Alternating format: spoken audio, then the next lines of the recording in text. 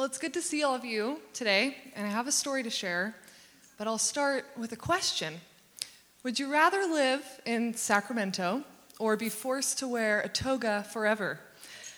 Well, I'm slightly embarrassed to say this. That was a typical would you rather question among the Silicon Valley teenagers that I hung out with in high school.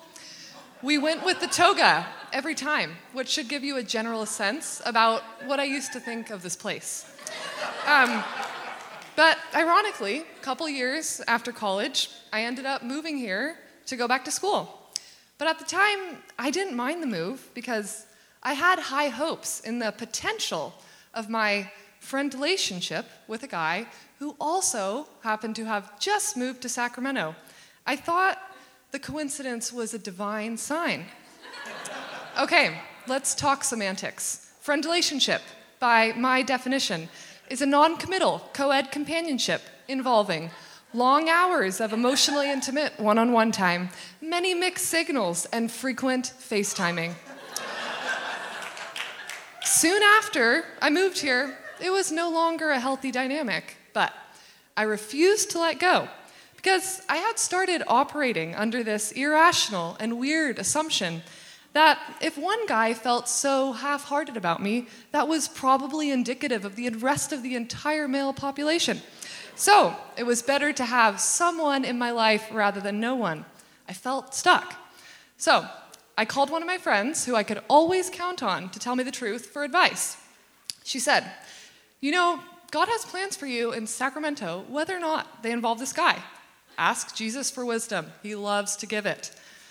And then she asked what I was reading in my Bible. I told her, I don't think I really have a good enough academic background to read the Bible on my own. First of all, it's a bad excuse. I went to Westmont, where we took 5 classes on doctrine and history of the world, Christianity throughout all of time. But even if I didn't go to Westmont, it was a poor excuse, and I'm so thankful that she called me out on it. Chrissa, the gospel is simple. It's meant for children to understand. You will have a lifetime to analyze it in depth, but for now, just read it. And I did. For the next 6 weeks, as I listened through it, I walked around everywhere with my jaw dropped, just thinking, wow, it says that? This is amazing news. This is like the food my soul has always been starving for. The word lit a fire in my soul, and for the first time in my life, I received crystal clear wisdom from the Holy Spirit. What I heard was, "You are free. You are not a placeholder. You can leave." So there were a couple steps in between then and the next place, but I knocked on his door and, true to form, used a Lord of the Rings breakup analogy and said, "Well, I've enjoyed our time together, but dude, we've been stuck in the Shire of indecisiveness for more than a year, so if you're still interested in other hobbits and stuff, that's fine, but I'm taking the fellowship." Here. Hold on. I did not account for laughter in the time limit, so if you guys keep it down. All right. Anyway, I'll admit this was scary, but sometimes you just gotta pull a Frodo Baggins and say, "I will take the journey, although I do not know the way." That's code for parting ways for those of you who don't speak in fictional characters. Part of me assumed that because the decision was Holy Spirit-led, the process would be painless and easy. And it was for 3 weeks. But after that, I cracked, really cracked. Suddenly, everything that I had tried to protect myself from feeling for about the previous 20 years just came rushing to the surface. I had no confidence, I had no energy, and I had no friends, at least here. It was a dark place, and my life felt so empty. But I wasn't totally helpless. I thought I could make things better by simply seeking Jesus more. So I read books, and I'd plow through entire sermon series on a weekend like it was some type of holy Netflix binge. And it was like I believed that if I just gained enough information about Jesus, then I would truly be full of joy and the Holy Spirit. But I wasn't. Actually, at this point, I was like some kind of Christian marshmallow s'more that was either puffed up, burnt out, or both. So even though every morning I would listen to songs like In Christ Alone and All I Need Is You, I was definitely missing a key something in my faith. And then I came across 1 John 6. If we say that we have fellowship with him and yet walk in darkness, we lie and do not practice truth. But if we walk in the light as he himself is in the light, we have fellowship with one another, and the blood of Jesus cleanses us from all sin. And I realized that I had been pretending to myself and to God, so it was time to come before him as I was. So I pulled out my journal 1 year ago and wrote this prayer. Dear God, I have not felt gratitude, trust, or hope for a couple months. Lord, help my unbelief and give me the strength and faith to pray something bold. I need a new start. I pray for a place to live that's closer to school and the American River Trail, where the rent is under $500 a month. But most importantly, lead me to a church community that's uplifting, fun, and grounded in truth. One that will make Sacramento just make sense. Jesus, you are my dad. I know my dad on earth would love to give me these gifts. So why not my dad in heaven? I ask for these things in Jesus' name, amen. Less than a week later, my first Craigslist contact offered me a place with every single specific, and God even threw in a bonus pool. Another month after that, I found Epic Life on Google and decided to give it a shot. But I remember my first day, I stood in the back with my arms crossed, thinking, I really can't wait to get home and finish my Bonhoeffer book, Life Together, about community.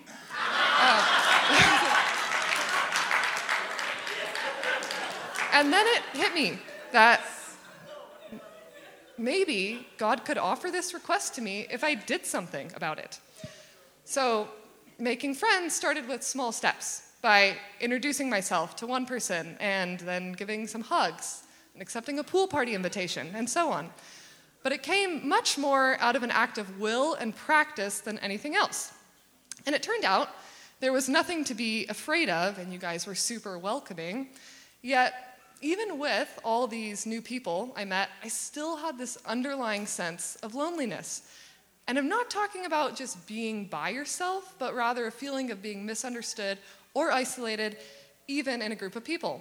And I recently learned that for me, this came from two things. First was the belief that I needed to arrive to church well put together and happy always. This lasted until the time I had a bad day and I tried to leave worship so I could go outside and cry alone, and about 5 people approached me asking if I wanted to talk or pray. So I just came back inside. The second was rooted in a general sense of unworthiness of belonging. I just didn't think I was ever good enough. I even pulled Eric Knopf aside in January and said, hey, it's really nice you guys invited me to be on leadership, but I don't know I really measure up. I mean, I hear from God, but not at the same lightning speed as everyone else. And I saw the Red Hot Chili Peppers in a concert once, and they're not exactly a Christian band, so... And he just looked at me like, I think you're doing just fine. But it was moments like these when I would share aloud and have other people refute the lies that were coming from my mouth that I was able to start moving on from the crippling perfectionism.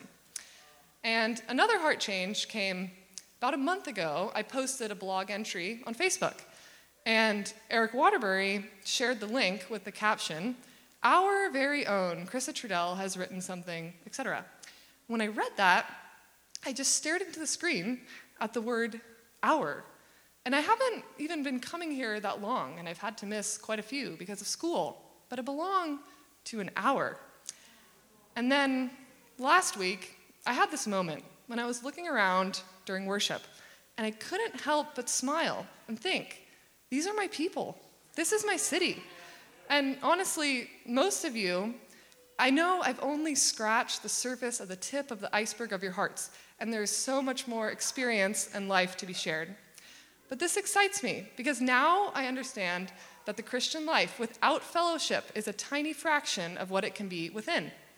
And spiritual growth does not happen in a vacuum. Trust me, I've tried.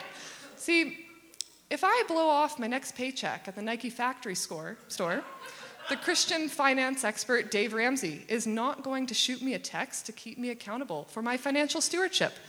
But Ashley Malott probably would.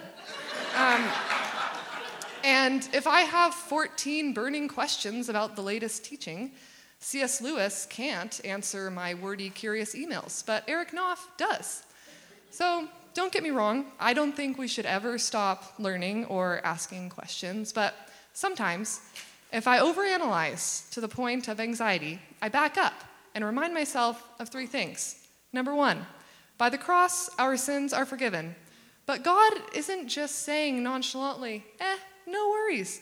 What I imagine is a Taylor Swift concert at Levi Stadium where 50,000 teenage girls and me erupt into song and dance, singing, "Shake It Off."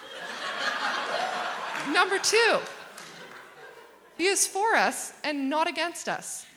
I used to think of God with a big punishing stick, but now I picture his love a lot more like the time the San Francisco Giants won the pennant in 2014 after Travis Ishikawa hit one deep and AT&T Park was on fire with excited fans and orange rally towels. I imagine that noise and electric energy times 1 billion as God for us. But you know who else went crazy was the home team, which brings me to point number 3. I love you guys.